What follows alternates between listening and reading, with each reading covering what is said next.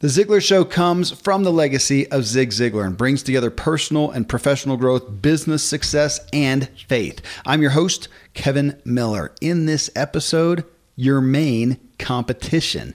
Interestingly, folks, that headline, when we recorded this, we broadcast it live on the Ziglar Facebook page with 5 million fans, and we had quadruple the number of live listening listeners ever. And so far, it looks like the viewing of that video is going to be more than any video we've had on there. So interesting that title was so popular, Your Main Competition. So here's what's coming up. Zig Ziglar brings us a 2-minute message on the 3 options your prospect has for your product or service.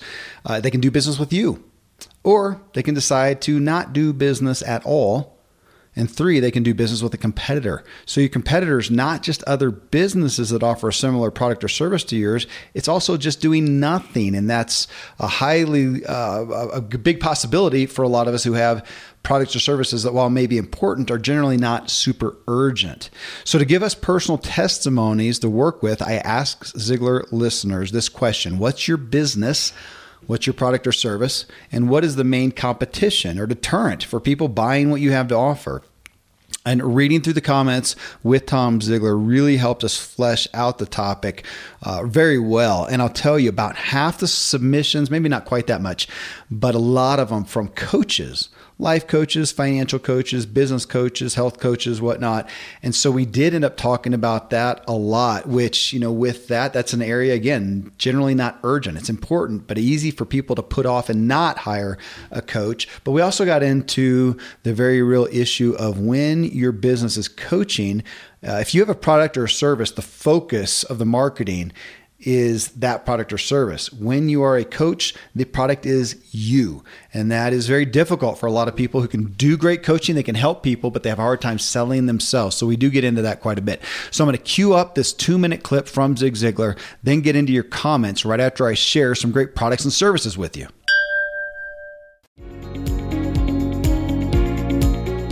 Brian Flanagan introduced me to the term homeostatic balance several years ago.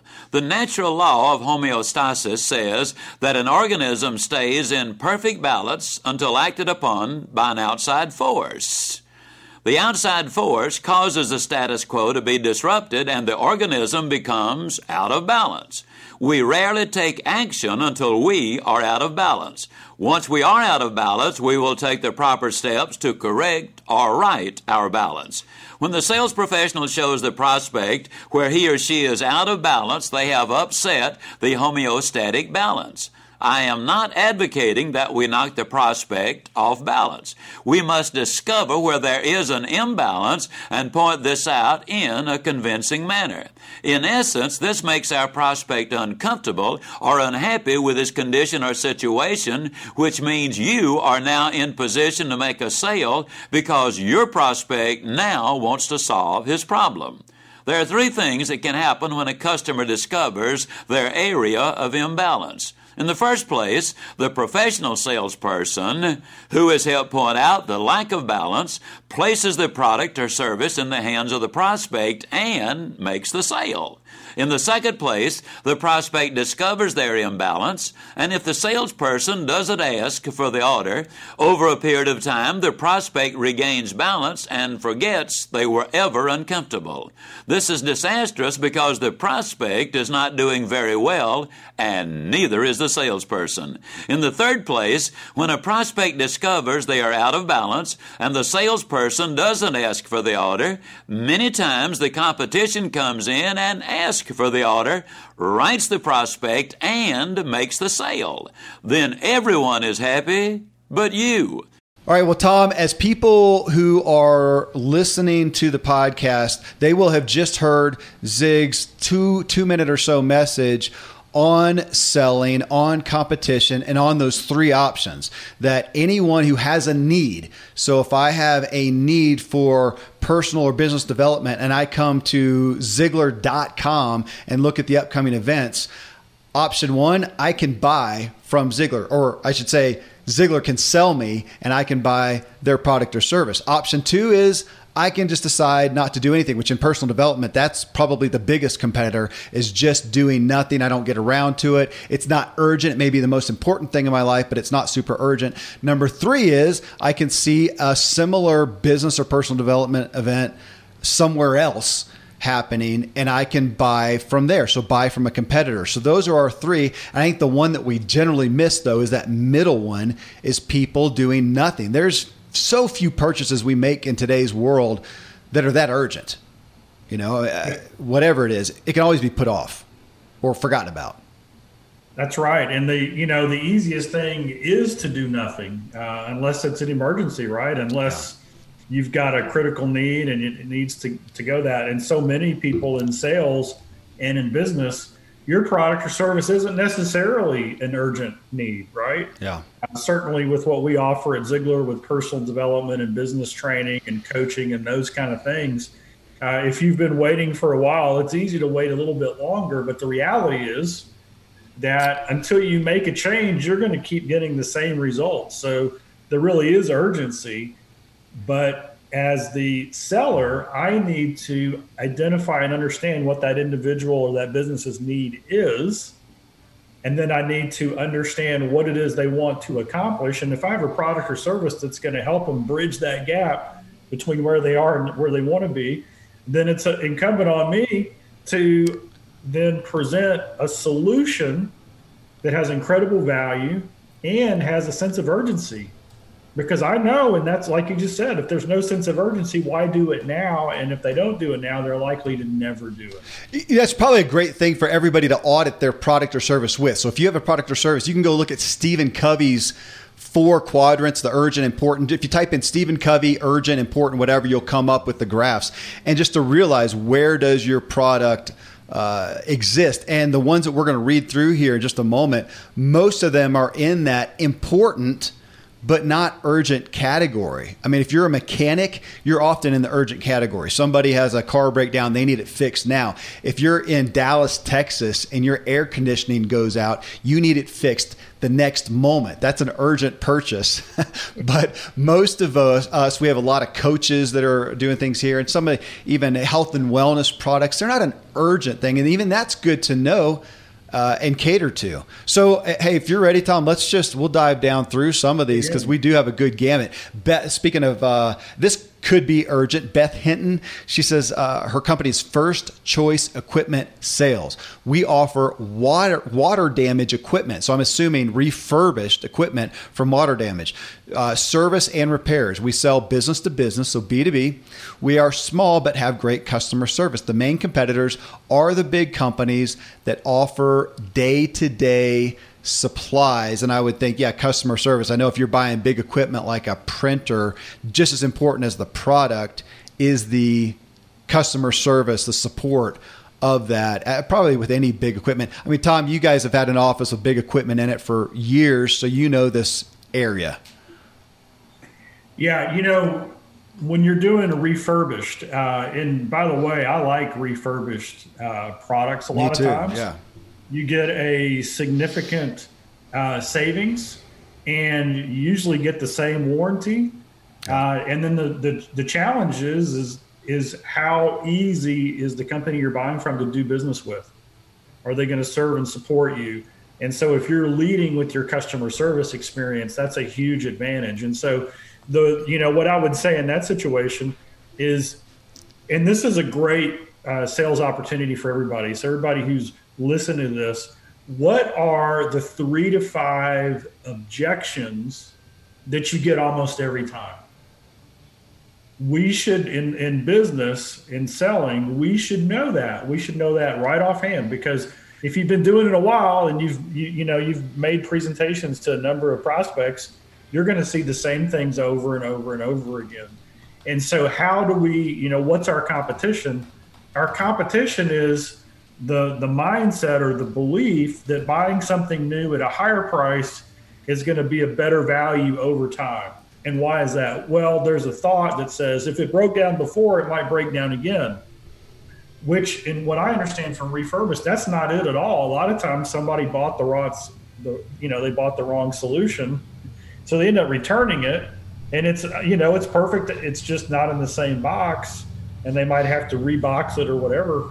And so if that's the objection, what are you going to do in that initial conversation to put them at ease about that?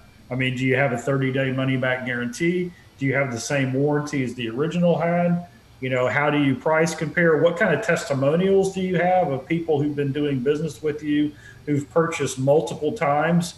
The best testimonial of all is when, and this is what we found at Ziglar, is when there's a hiccup in the initial transaction, right? Things don't go as planned, but the support and customer service win them over for life. Our best clients that we've had are the ones where, we didn't intend for it to happen, but something went wrong. There was a miscommunication. We didn't get the shipment out on time. Whatever the case was, the client let us know, hey, we're disappointed. And then we overwhelmed them with experience in a positive way, and we earned back their trust to an even higher degree. And now they know that, hey, there is no risk with doing business with these guys, because no matter what happens, they're going to take care of us. Yep. Hey, you said trust. I don't know how many times in there, and that's my number one thought here with Beth. Water damaged equipment and competing against the big companies. So often people are prone to go ahead and spend more, just go with the big known company because they don't want to mess with it, and trust. And you spoke to that, Tom, with fears, concerns, questions about a product like that, especially, man, I would lead with those things. Put them on the table, don't minimize them, and say, man, we understand the fear, the concern when you're spending that money. That's why we XYZ. And then you said it. I think nothing speaks better than testimonials. Man, if you're going to have a testimonial from a company like Ziglar, if you're selling office equipment to Ziglar, I would do whatever it takes to get a testimonial from Tom Ziglar with a link to his website that shows that this is a legit, recent, real person testimonial, and just knock the trust out of the park. Cindy here has one on coaching, and I'll tell you, about half of our submissions were from coaches of different varieties.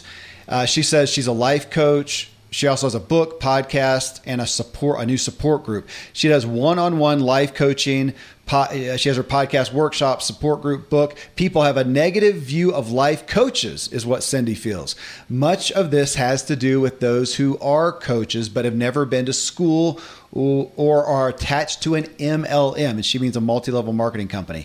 Even though my one-on-one is free or donation-based, people aren't sure it's worth their time to work one-on-one. Sometimes therapists talk down about life coaches, and so people think we are quacks. I have past clients who have done well and sent people to me or talked well about me on Facebook. Since I don't charge, I wish I could sell more books to bring income into my home.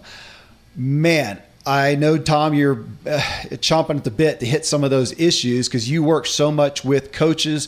Right there, she lays out some things that I know are big issues for a lot of coaches, and I know you have a lot of answers. I've got a lot of opinions on them, but on those too. But you go ahead and hit it from the top.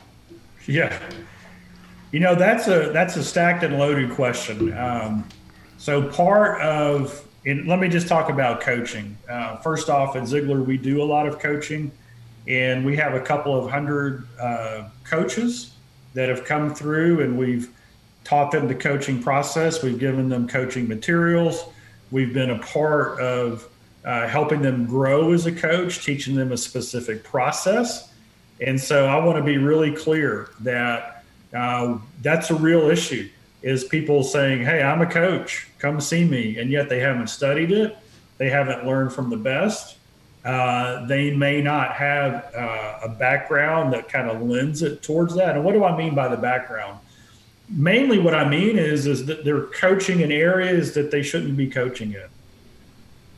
Like, I know a lot about mental performance. And so I work with athletes occasionally. But you know what I'm not going to do is I'm not going to build a customized training physical regime for them. I'm going to refer that to somebody else because that's not my area of expertise. And so that's the challenge we have, is people who are coaching out of that. And another thing about coaches is coaches are not therapists, and they're not counselors, they're not psychiatrists, and they're not psychologists. And so we really caution our coaches to stay out of that.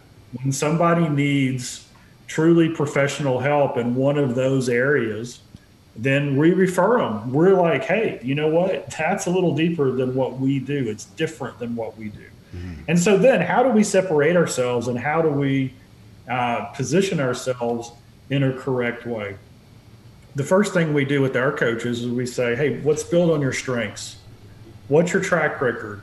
What experience have you overcome? What's your skill and expertise? Were you a business owner? Were you in law enforcement? Whatever the case was, that's where you want to start. That's where you want to start building your own coaching practice. Number two, if you're the right person, you got to have the right program. And that's where credibility comes in. And so a lot of people, they don't get into coaching because they'll say something like, well, I'm not a famous movie star. I didn't write a book. I didn't land my plane on the Hudson. I didn't win a world championship. Those are things that to me don't make any difference, right?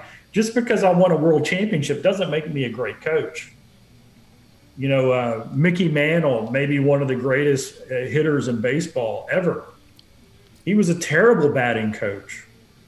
And the reason he was a terrible batting coach is he did everything by feel. I mean, when he got hot, nobody was better. But when he got cold, he didn't know why he was cold in the hitting process. And it took him a long time to get out of his slumps. The people who were the greatest batting coaches were the ones who really studied the mechanics of it and understood the foundational fundamentals that would set them up for success.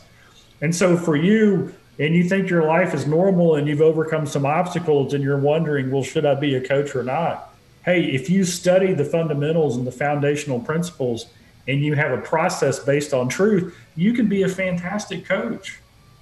And so if the person's right, now you need the program, you need to teach them something, and then you've got to have a process. And so when you're talking to potential customers and clients who might want to use you as a coach, then you're going to want to talk about the program and the process. And then you need to have validation, right? You said you've had previous clients who've recommended you. And Kevin, I got lost there for a second. Were they doing free coaching only, or were they charging for coaching? It looked like she was saying her one-on-one, maybe she does some paid group coaching. I don't know, but the one-on-one was free. Yeah. Okay. And I always recommend to coaches, because this is what I've seen is a good coaches, people who understand, they tend to undercharge or not charge at all. Yeah. And I highly discourage that. And the reason is that when people feel like they're making an investment, they're far more likely to take action on the recommendations that a coach puts in front. Now, my philosophy is that as a coach, I help you discover what it is you believe you need to do to move from where you are to where you want to go. That's a much more powerful process when you say, yep, that's what I want. Yep, I'm committed to doing that. Now, my eyes and ears aren't as focused when I'm not paying, right? No doubt. Right? If you're the opinion you pay for is what it's worth, what you pay for it. And so a great coach needs to be doing that. Now, on the other side of the hand, if you're a successful coach and you want to take some people on under the wing as part of your ministry, your give back, absolutely do that. But that person needs to know, hey, this is normally what we do. Now, what we teach is a lot of times the initial strategy session, the discovery session, that's complimentary, right? Because we want to get them involved and get them in on it. And so I don't know if I answered all of your questions, but you've got to really focus in on, hey, this is the process that I follow. Here's the program that I do. If we discover something, I have a network of people I can refer you to. Here are the testimonials that we've had. And I don't know, we every now and then I'll hear but are you an MLM or something like that? And that's usually in the public domain. It's not a one-on-one conversation, because one-on-one I could say, very quickly and very easily, hey, that's not the business I am. I'm a coach. I help people. I don't, I'm not trying to convert you into what I am, right? I'm trying to help you. And then that usually settles that down.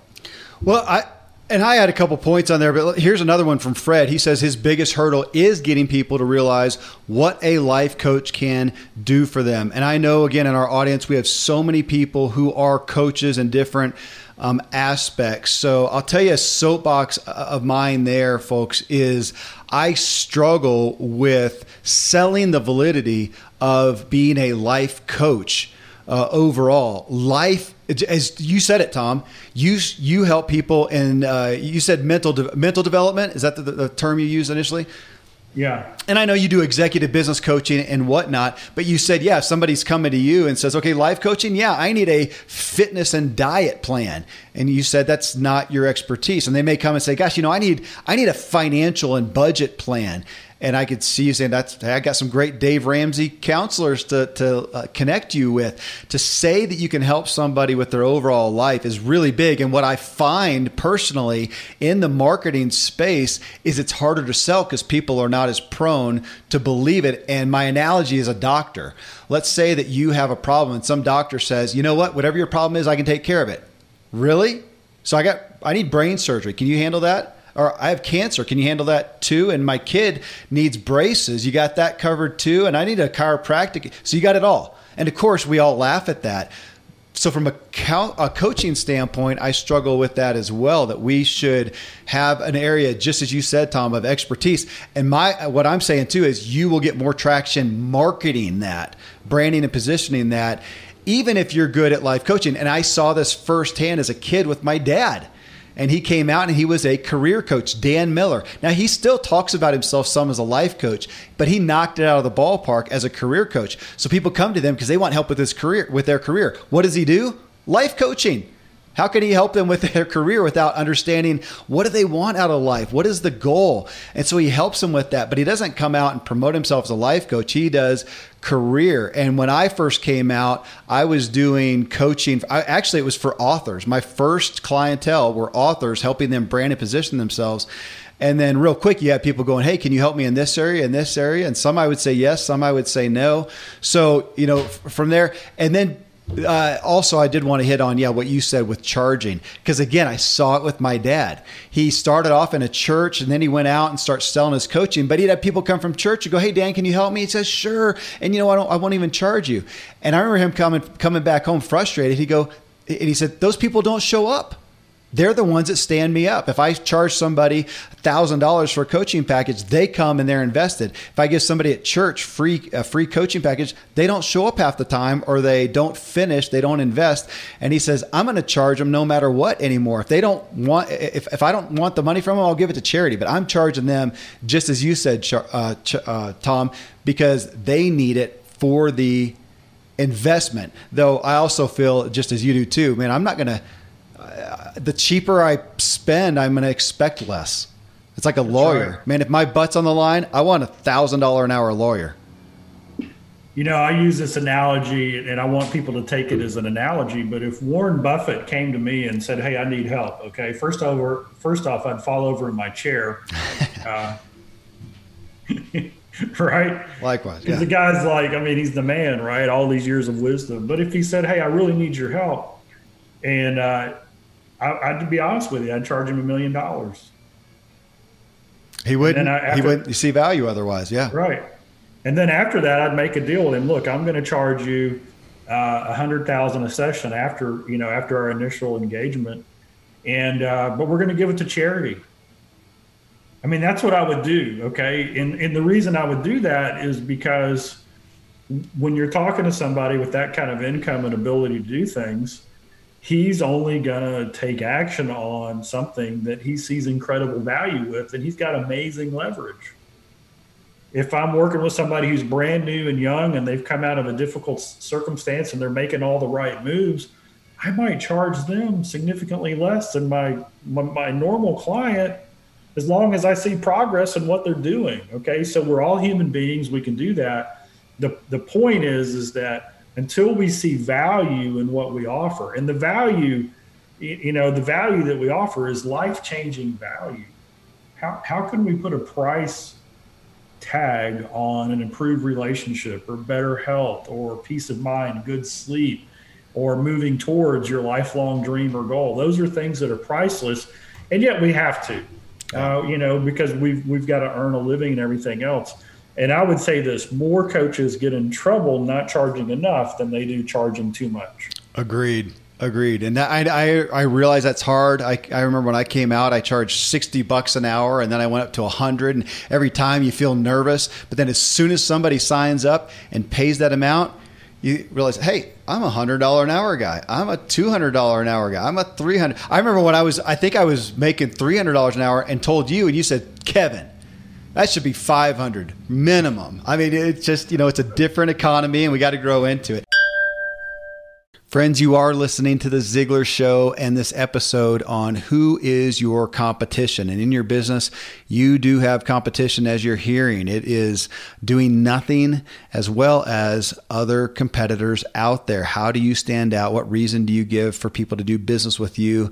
Again, you're going to hear us talk about some of the resources, but Zig Ziglar's Secrets of Closing the Sale, top of the heap. If you've never read it, go to Ziglar.com, click the online store, go find that book and read it not once, but, well, as Seth Godin did, read it 72 times. Coming up next, we're going to just dive right back into the comments and open your eyes to more of some of the real world issues people are dealing with competition and their products and services. Well, excuse me, here's Robin. She says, I'm an independent consultant with Arbonne. If you don't know that, that's a skincare line, and it is MLM, multi-level marketing. Our last show together, Tom, we talked about Mary Kay, which was one that Ziglar was highly involved with. And you said with Mary Kay, they are not a skincare company. They are a personal growth company. Is that what you said? Something along those lines? Yeah, a people development company. People develop. And I would say similar thing with Arbonne. So Robin says, I'm an independent consultant with Arbonne. We have been doing clean vegan skincare for 40 years and have a vegan nutrition line.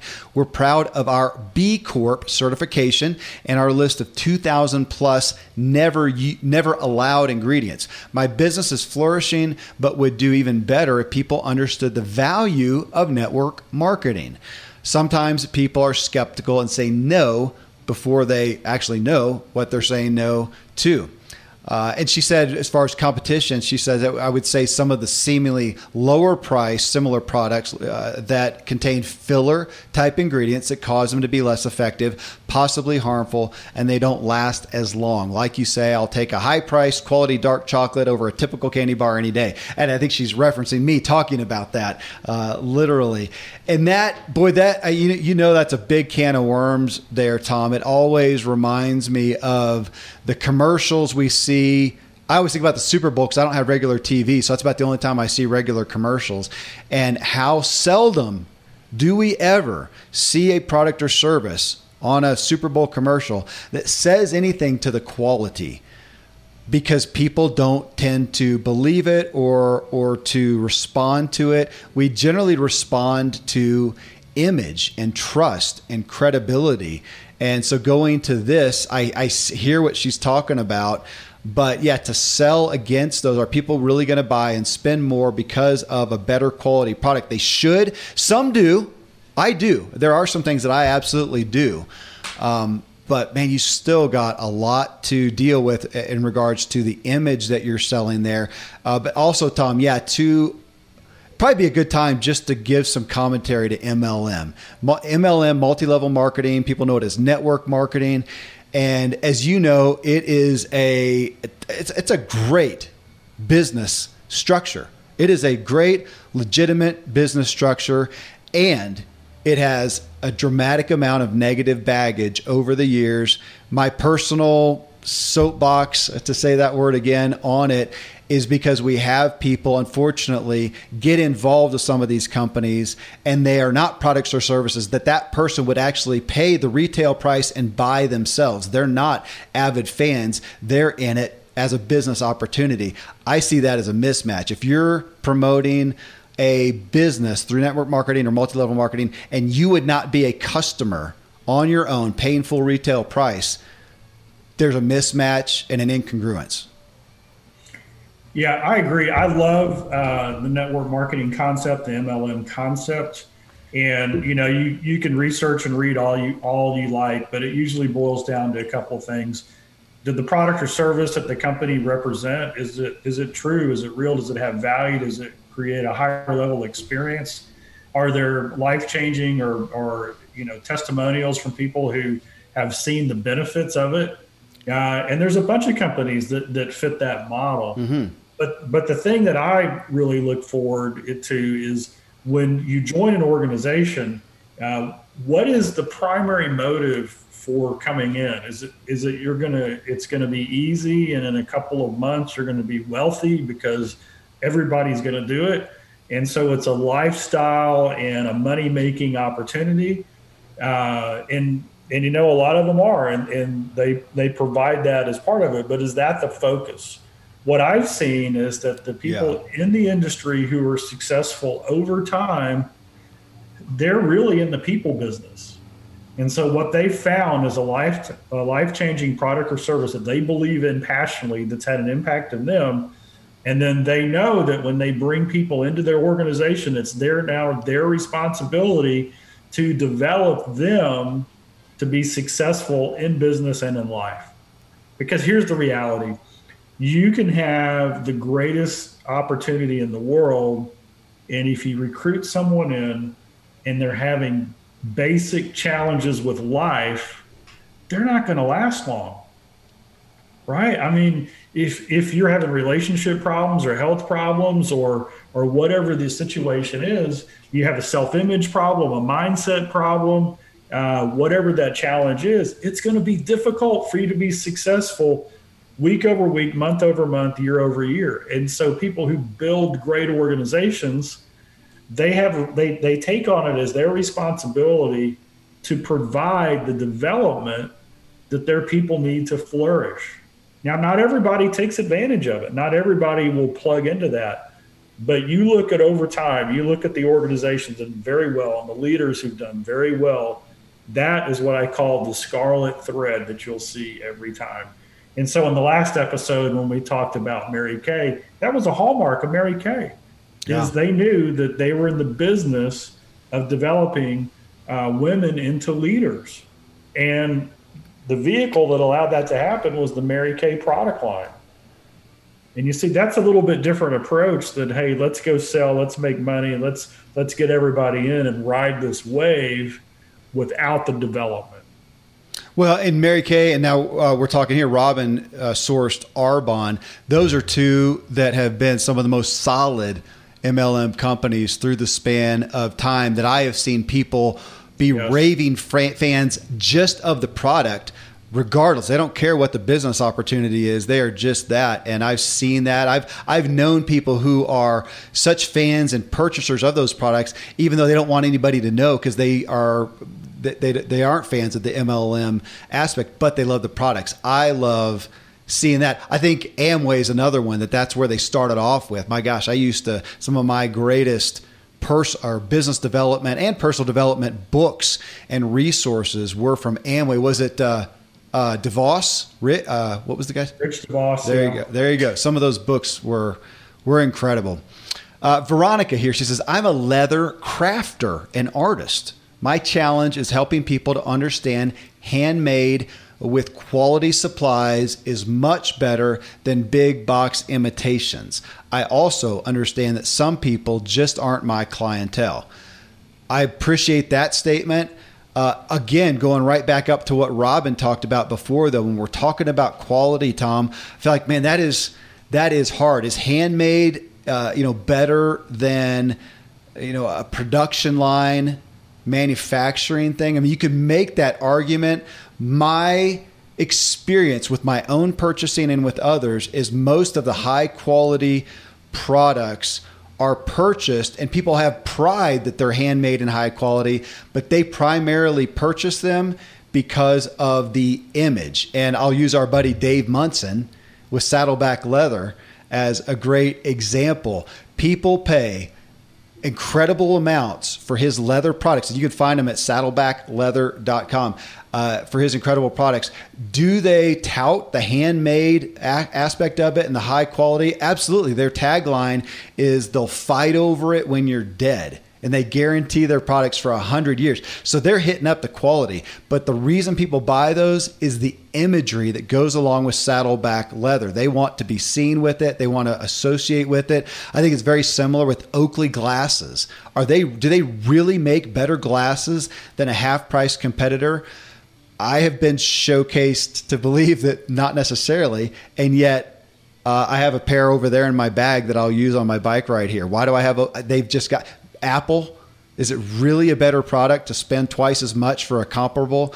That's all I got is Apple products. I mean, they have done a great job of selling me on the imagery, on the credibility, and I want to associate with them, but they didn't necessarily, back to the Super Bowl commercial, the Porsche dealer didn't come on there and say, here's our car. It's handmade, it's quality, it'll last longer, has more horsepower, and XYZ. They showed it zooming along with some beautiful people into it and gave me imagery I wanted to associate with it.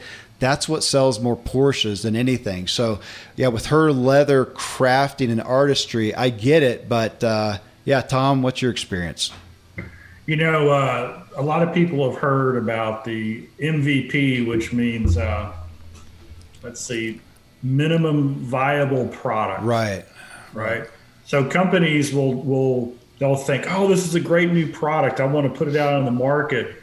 And so they engineer it to say, okay, how can we save as much cost in the engineering of it and still be profitable? And that'll be our minimum viable product. And then we'll grow it from there, right? That'll be our test case to know. I think it was Seth Godin. It could have been someone else, but I think Seth talked about MVC or MVA, which stands for minimum viable customer or minimum viable audience. And I think what he was referring to was, what is the least amount of customers that you need to have a successful business, right? Because we start off going, wow, it'd be great if I had thousands and tens of thousands of customers. But you know what? What if you only needed 100 and you kept them really happy? So whenever I'm talking with an artisan or handcrafted or really even not just somebody who says I'm a life coach, but somebody who says, hey, I'm a specific coach in this area, I love it, because now you can get real targeted and real specific about who your audience is. And I'll just give you an example. So as a speaker, one of the things that we have to do is we have to look good on stage, okay? And then there's this whole dynamic of, well, do you want to cast a certain image, or do you look too slick or polished, or you can't look unkept and dishaven, right? You've got to have all of that going together. And so I was like, you know what? I think I'm going to up my game a little bit. And I went and I got a tailored suit. And my friends who had tailored suits, they'd said, you know what? When you get a tailored suit, you'll never go back, because you just really don't know the difference until you get one. And so I got one. And you know what? They were right. And I'll never forget, I'm wearing this suit out. And then when I got it, I'm looking at the lapel pin or the lapels on the suit, right, on the front. And you could see the hand stitching in it. And Kevin, I'll be honest with you, I thought it was a defect, because all the suits I'd ever bought were machined, and you couldn't even see the stitching. It wasn't, and so it didn't lay exactly flat, right? And so the first time I'm wearing it out, this guy comes up to me, and he was dressed really sharp, and he comes up and he looks at my lapel, and he actually puts his finger on the lapel when he comes down, and he goes, man, I like your suit. I mean, this is great stitching. And so the point of that was that when you're an artisan, when you're doing custom work, what we've got to do is appeal to the people who can tell that it's a custom suit, right? That it's a hand-done piece of leather. And so in that regard, perfection doesn't mean that it's just like every piece that you've put out before. Perfection in that regard means that the connoisseur, the person who knows what they're talking about, they can see the love and the craftsmanship that went in it. Yeah. And so that person who was pointing out the stitching in my suit knew that somebody had hand done that. And that was a lot of time. Yeah. And so when some of the questions have been about, well, how do we differentiate and how do we speak to how we're different and better? This is one of the ways that you can do it.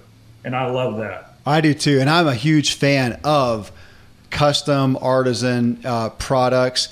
And for you, Veronica, to make raving fans out of your clientele and inspire them, motivate them, incentivize them to promote you is absolutely legitimate. I've got a friend, Brent Trout. He owns Mountain Man Soap, and I will not use anybody else's soap but his. And it's natural products. It's all high quality. But I also just like associating myself with his product. His tagline is shave with your axe and bathe with our soap. And he's going after the rugged guy. I love that. I want to be associated with that. And he motivates me to promote him, as I just did. MountainManSoap.com. There you go. Cindy here, she says she's a travel concierge with years of experience. She says they're a fee-free travel service. We book all Disney destinations, Disney Cruise Lines, Universal Studios, and our curated collection is made up of 5-star resorts all over the U.S. and the world, including Royal Caribbean and Norwegian Cruise Lines. I asked her on Facebook then, where I posted the question, who are your competitors? She said, my competitors would be any other travel agencies. The difference is we are a platinum agency with Disney. It takes a lot to get to that level. Our services to our clients are what sets us apart from other agencies. We take care of every detail of your trip, wherever you may be traveling. We also have agents on property every day at Disney, and Universal gets us updated on all the newest things.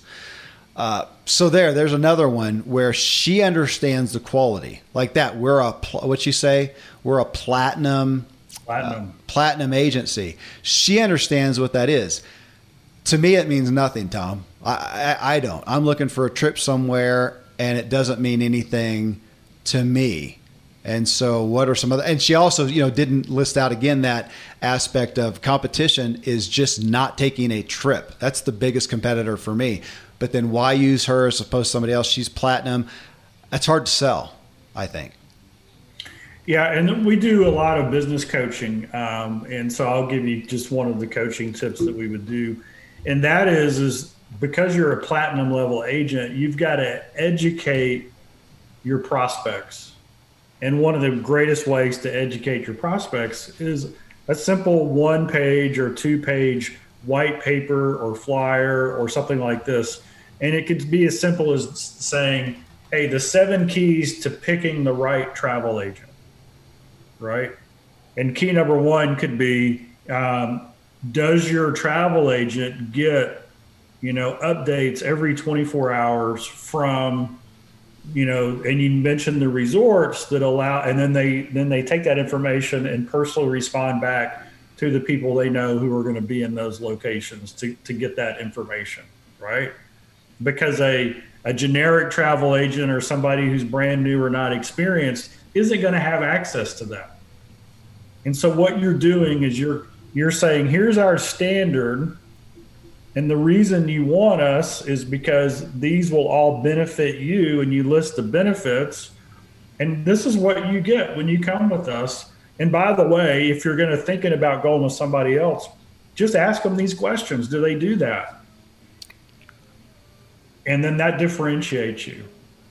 Well, I appreciate you said different, because that's where I was going to hit. So Christopher Lockhead, who Tom, yeah, we had him on show 479. So Ziglar's Show episode 479. And he talks about that ad nauseum. That's kind of a flag he waves, is don't try to sell yourself as best or better. Sell yourself as different. And it's hard to do, especially if my product or service it literally is best. And he's saying it's just, people don't, it's not as believable as saying, look, it's just different. Here's what you get when you work with XYZ. Here's what we do that's different. And you can even let clients tell the people that, hey, I used to work with this travel agency. This is what I experienced. I worked with, Cindy and hers, and oh my goodness, this was the difference. Let them say that as well. But just to what you said, Tom, what's different? What's a differentiating factor? I think Dad talked about it in the book, Secrets of Closing the Sale. But when he was in sales early on, he had this idea. He called it a marriage contract. And it wasn't really a marriage contract, but what he told the prospect and then the buyer is he's like, look, we're getting married. Now, this was figuratively, not literally. And he said, hey, you're going to enjoy this. And you know what? You're going to get incredible value out of it. But as the person who's delivering this to you and as the organization that's standing behind, we're getting married. We're going to support it for the rest of your life. I'm here, right? I'm not a one and done. I'm in a relationship with you, whatever you need. So if you're a platinum level, whatever, one of the best ways to say, hey, we're different is, what's it going to be like when the trip's done? What's it going to be like a year after you got the handcrafted piece of leather? What's it going to be like when your initial product or service experience is done with the provider? Are they going to stay in touch? Are they going to offer you extra value? Are you going to be part of a club or a membership? Are you going to get future offers at a little bit better value because you're already a customer? What are you going to do? And then what happens is the more we raise the standard of what we're going to provide, then the more loyalty we get when we provide it. And so better, best, different. How are we different? Because we're getting married. I mean, this isn't a one and done, one night deal. This is a relationship that we want to earn over time. Yeah. Yeah, it reminds me of where I had my teeth cut long ago on the lifetime value of a client. And somebody coined that. It may have been the Raving Fans book or Crown the Customer, which was from the Sewell Cadillac folks. I think they're in Texas folks. But yeah, it was the lifetime value. But not only you knowing the lifetime value, this isn't a one-time shot, but your best profit, your easiest sale and most profit is from somebody who sold before, but letting them know. Yeah, just as you said, Tom, letting them know, look, I am here for the long haul of marriage. That's a great perspective. Here's two, Tom, that I'm going to put together because I think it's the same issue that they're talking or that would benefit them. Mason Scott, he says, I'm a State Farm insurance salesman. We offer different types of policies that help people protect what they love and who they love. Our main competitors are several other insurance agencies, big and small. Everyone needs insurance, but not everyone wants to pay for that much for insurance. This is evident with people constantly saying the price is way too much money. That's why we don't sell on price, rather on value. Jennifer, real quick, a different product or service, but I think it's a same relevant point. I sell short-term rental management for Vacasa. We have a higher commission rate than local companies. And also people think they can, competition-wise, people think they can manage their property on their own and pay no commission. So with that, Mason's saying insurance, sometimes it's hard to just talk people into the value. It's easy just to not have insurance. And we're in a time right now where, in America, you have to have, you're supposed to have liability insurance for your automobile. You should have health insurance, and there's a lot of people who don't, which means if you have a catastrophic issue, or even not that catastrophic, you're going to have a catastrophic cost, and you're in big trouble. Obviously, when we have life insurance, property insurance, liability insurance, things that some people have, some people don't, and they sometimes don't see that the need is enough, especially for the amount of money. And what Jennifer's saying, here she is with the rental property management, and some people just try to do it themselves and don't see the value. So back to Zig's initial message to us at the top of the show, where he talks about the value or the necessity sometimes to poke that problem, to poke that hot spot, and to say, look, this is, with insurance, Gosh, I mean, it's a fear-based product, which I don't like. The reality of that, it is a fear-based. Well, it's a what if, but it's true. What if you don't have life insurance? And you can tell stories. I know of one recently of a guy who out of the blue died, no life insurance. His family is in a bad place. Oh my gosh, Tom, you've got that story. You and your dad at the restaurant about life insurance. Tell that one. There's a great, play this clip for your life insurance sales. Yeah. So I was, only been working at the company for a few years. I was probably like 26, 27. Dad was speaking in Atlanta, Georgia at an event. By the way, it was probably a network marketing event, since we talked about that earlier. So he spoke in the evening from like 6:30 to 8:30 or 9. We didn't have dinner because we were there and I was selling product. We got out of there about 10 o'clock, going back to the hotel, and Dad says, "Hey, do you want to stop and get some dinner?" So I said, "Sure," right? Because I'm 25 and hungry. And we pull off the road and we go into a Denny's. So it's Friday night. It's probably almost 11 o'clock by now. And so Denny's was open. We go in, we sit down, and this nice lady comes over, and gray-haired lady, and she takes our drink order and she says, "I'll be back in a minute." And as she walks off, Dad looks at me and he says, "Oh, son, what a shame. An insurance salesperson didn't do their job." And I said, "What do you mean?" And she said, he said, "Look, she's probably close to 70. It's 11 o'clock at night on Friday night. Do you think she really wants to be here working?" And I said, "No." And then he looks at me and he says, "Son, I can almost guarantee you that 20 or 30 years ago, an insurance salesperson sat down with her and her husband and he didn't make the sale." And that's when the value of insurance really hit me. So to me, you talk about it's fear-based. I have a little bit different take on it. I don't think it's fear-based. I think it's people are only comparing the cost and what it does now on the very, very low chance that something's going to happen to them. Whereas the way I like to look at it is, how much do I love my family? True. Right? And I would do anything for them.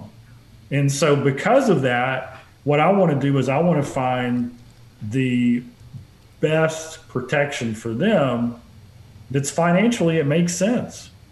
And so this is where I don't think there's one solution. I think there's different, people are at different places in their life. But I'll tell you this, the people who, I'll just mention term insurance. It's so inexpensive. It's so affordable. It's kind of like the no-brainer. It's like, if you don't have it, unless you're totally set and wealthy and have no dependents and you don't need it, then golly, you got to go check into that. But it just reminded me that the greatest insurance salespeople that I know, they have this unbelievable conviction that they're setting up families for success no matter what happens. And if you've ever talked to an agent who's been in a little while and they have delivered a death benefit, and they have that right heartfelt conviction, a lot of them will break up, right? They'll tell you that it was the most life-changing thing they've ever done, was to be there for a family in a time of need. So I'm a big believer in this. I want to take that concept and that feeling and emotion into the next one. I do want to just real quick refer to Jennifer, where she's talking about rental management. Boy, again, just as you talked about there, Tom, I mean, I'm a great testimonial of somebody who thought, I'll save money and I'll just take care of my own property, and how through my admitted negligence, I'm not a professional property manager, the amount of money I lost on that, the amount of money it cost me that I would have saved if I had had a rental management company is dramatic. It made me even think there's an old story, Tom. I don't remember all the details and who said it, but about helping it was like a nail salon company, and they were struggling with how to promote themselves when there was another one that moved in right across the street and promoted cheaper prices. And the solution was that they then put a sign up that said, we charge more, we fix cheap nail jobs. Yeah. Let's go back to that rental management thing. Yeah. A lot of times, and this is education again, let's say you own a property and there's these different management companies in the area and there's a standard rate, and then there's this one boutique that charges more. Well, how does the boutique justify that? Well, you've got to educate your prospect, because what do we want at the end of the year? We want a total net increase of take home for me, right? I want the maximum.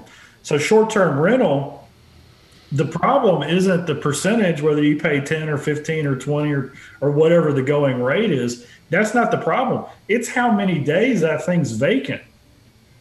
And it also can be, depending on the market, the type of tenants that come in and who could potentially do damage or cause other issues. And so having the right agent, the right group representing you who get maximum days of use and also are very careful about who they rent to, those are a winning combination. So if I own a rental property that I'm hoping that's going up in value, I'm going to be all ears and hearing that. And then we give them a chance, right? So do they really deliver what they promise? That's just the way life is. Yeah, that is excellent. Hopefully that helps both Jennifer and Mason. I got one more here, and this one's just another heartfelt admission. Timothy Driver, he says, I'm a financial coach. I help individuals and families get out of debt by changing their financial behaviors so they can leave a legacy that will impact the life of others for years to come. They are already in debt and struggle with paying a coach to help them get out of debt. So I asked him about his competition. He says, I went through the Dave Ramsey Financial Coaching Master Training and became a preferred coach. Found out several other people are in the area who did the same thing, and their competition were referral based, and the individual would get, he said, 3 coaches within that area to choose from. And I've seen that. You get, they give you some options. He says, I only received 5 referrals in 5 months and only talked to 2, and neither wanted to move forward. I paid $150 a month and got nothing. So I stopped being a Ramsey preferred coach and have tried to do this on my own and have failed to get a single client. I even went through a Michael Hyatt platform program and still nothing. A lot of money has gone out with nothing to show for it. Now, I read that candidly, folks, and we are huge Dave Ramsey fans and huge Michael Hyatt fans. Had them both on the show. Those guys are exemplary. They have incredible businesses, and yet I'll say to both of those, with all due respect, they can't make your business happen for you. At the end of the day, if you are a coach, you're selling yourself. Doesn't matter, again, what you provide. If you're the best, even how different you may think you're going to be, you are selling yourself. And that is, to come back to coaching, Tom, that is the issue that I see people struggle with. It's why you have the Choose to Win coaching program, because, there are so many people that can help somebody. If they're sitting across from a client, they can absolutely help them. The problem is getting a client to sit across from them, because the amount of marketing that you have to do, and you have to sell yourself. If I'm selling a coffee mug, the focus is the coffee mug. And we're going to talk about that. Dave Munson that we talked about, Saddleback Leather. He's talking about his products. Here are the products. And he's talking about their merits. The moment you become a life coach, you're the product. And that's very difficult. And a lot of people are not equipped to do that. You spoke to that somewhat before, as we were talking about, coaches, Tom. And you've got to be comfortable selling yourself. And in this, I mean, we know the Dave Ramsey and Michael Hyatt, their stuff. I mean, we have people go through those who have then gone on and done incredible things. But here with Timothy, it sounds like there's some issues, with selling yourself, selling your credibility, gaining trust with people. You're at Sales 101. This is secrets of closing the sale as a classic need right here. Yeah, I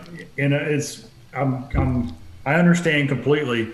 I've had a number of, through the last 5 years, conversations with people who contacted me directly and said, hey, I'm thinking about becoming a Ziglar Legacy certified speaker, trainer, and coach. I'm thinking about becoming a Ziglar Choose to Win coach. And I'd say, well, why is that? And they would say, oh, well, with the Ziglar brand, it'll be easy. I'll just start. I hate to burst your bubble.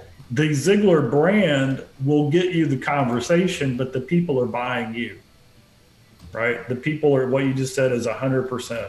And so what we've done in our system, especially with our Choose to Win coaching system, is we actually, if you get a prospect, if you want us to, we'll sit in on the call with you. We'll actually help enroll that person for you, because that is a learned skill.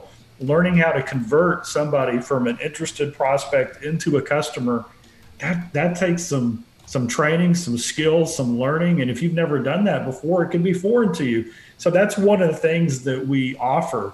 But at the end of the day, and this is also for everybody on our platform who wants to be a speaker, who wants to be a trainer, who wants to be a consultant, any of those things, if you're out under your own brand, or if you're licensed to carry somebody else's brand like ours is, it's about building the relationship. It's about winning that trust.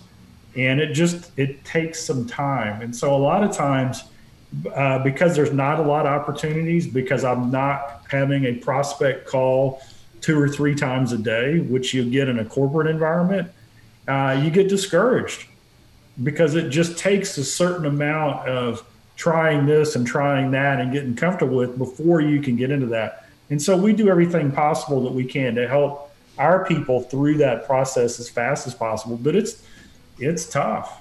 I mean, it's tough. Well, and you also bring to light just that getting the certificate, all your expertise, getting certificate, all this stuff is, I'm going to say, subservient to, can you sell yourself? And that's where coaches, I think, just don't understand. I mean, this comes back. I mean, there's so many analogies, Tom. You know that. The author who gets a book publisher to publish their book, and they think, man, I'm going to arrive, and then counts on the publisher to sell their books. Big disappointment. Doesn't happen. You are going to sell your books, which is why in today's day and age, publishers want to see somebody who has an audience already, so they know that there's going to be book sales done, because they know that they're not going to be the ones to sell it primarily. And another thing that I feel I might be getting a little bit from you, Timothy, is you are looking at the value you can provide. You know the value of financial mastery and whatnot. But the average person, they don't want to manage their money. They don't want to budget. They don't want to change their behaviors. They just want money and hassle-free. I mean, they want the result. And I wonder, are you talking about the result? What's in it for them? What's at the end of the day? They want to get on with I want to get on with my life. I don't want to mess with money. And, to focus on, hey, this is what you need to do. You need to watch the perspective. I'll never forget a client I had. She was mid-60s. She was a personal trainer, and her focus was working with her peers, people who were in later years, and helping them. This is what she said. I want to help them be more flexible and have core strength. And this is how I do it. And she would speak those. I finally had to say, you know what? Nobody cares about being more flexible. Nobody cares about core strength. Those motivate you, but these people don't care. What they want is the results of that. They want to be able to get up out of a chair without pain. They want to be able to get down on the floor with their grandkids and play without pain. They want no pain when they lay down at night so they can get a good night's sleep. Those are the things that they want. Now, you can help them get that through flexibility and core strength and whatnot, but we can't come out and sell flexibility because nobody cares. They care about the end result. And this is one of those things you can hear 100 times, and it's still so counterintuitive intuitive to all of us. When I have a product, when Kevin Miller has a product or service, I want to talk about the product or service. That's what I think is awesome. And I want to talk about the merits. And I have to turn my marketing cap on and do a 180 and go, nobody cares. Nobody cares about the horsepower of a Porsche or the hand stitching of the leather. They care about the imagery they get and the respect and the credibility and the fun and the result. And it's just so counterintuitive to us as humans. And yet that is the marketplace. And we have to remind ourselves over and over and over. Yep, I love that, and I'll just close it off with this kind of. I want everybody to have a mental picture. Just imagine you're a wedding consultant, okay, and we've all seen this, right? We've got the bride, and one picture of the bride is, the rice is flying, the face is beaming, it's all happy. They're getting into the limo, and the bride and groom are about to experience, the fairy tale life. They're going on the honeymoon, okay? And then there's another picture of a bride that we see, and this is the picture 3 hours before at the church where the makeup's blurry, the tears are flying, the pain, the agony, the concern, the trauma, all those things. And so when we sell, what we've got to do first is we've got to identify the pain, right? And so, whether I'm a financial peace coach helping somebody get their life back, the first thing is I want to know is what kind of pain are you in? Yeah. Or as a wedding consultant, before the bride picks who their wedding consultant is, I want to understand what their fears are and really speak to that, right? Because usually a bigger driving mover is avoiding the pain.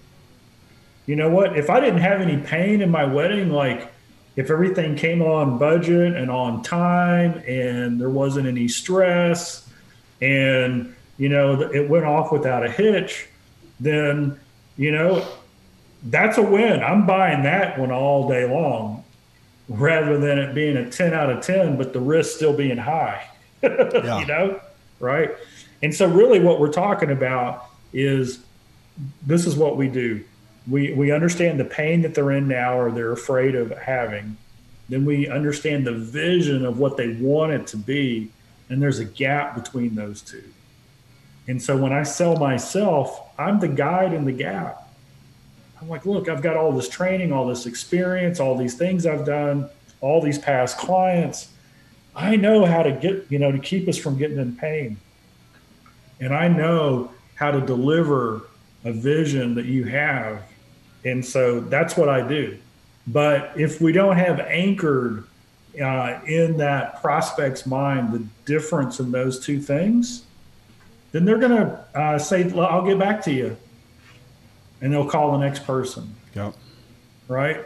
And the person who explains the difference in those two things and then says, I'm the solution to the gap, that's the one who gets the business. There you go. Right back to Zig's initial message of poking the problem, poking the pain. And we do, I'll have to say it, we've said it so many times, we respond as humans more to pain than to desire. Sounds negative. We don't want to do negative marketing necessarily, but that's where people respond to it. Tom, man, great content, and I hope this, I'm confident this served a lot of people out there, especially the coaches. I didn't mean for that to be the focus, but such a need out there, so many people that can help so many other folks, but you need to learn how to do the business of coaching. Again, I'll put this in the intro and the outro, but ZiglarShow.com/CTW, as in choose to win. And you can see how to connect with Tom Ziglar. There you go. Well, I trust this has you inspired to help people better engage with you and your business and help them decide upon your product or service as the help that they need. Coming up in episode 801, declare your vision. Folks, please don't let that sound trite. I have an incredible story to share with you, a personal testimony, not of some hoodoo guru, speak it into life stuff, but a floundering, good-hearted guy who went through failure after failure, but through it all, he achieved some incredible things that he put hard deadlines on and just worked to accomplish things. And still how they happened it's just the stuff of stories. Nick Unsworth is a renowned business coach. He's known for his expertise in Facebook advertising, but he's just an incredible guy I've had the fortune to get to know, with a big heart for people, an inspirational business, and a heart for the Lord. And his discussion and his story, you're going to hear about him making declarations of these are things I feel called to do, feel led to do, and how they came to be is really profound. It's going to make you contemplate and consider some things. I'll tell you that. Till then, folks, thank you as always for letting me walk with you as we inspire our true performance together.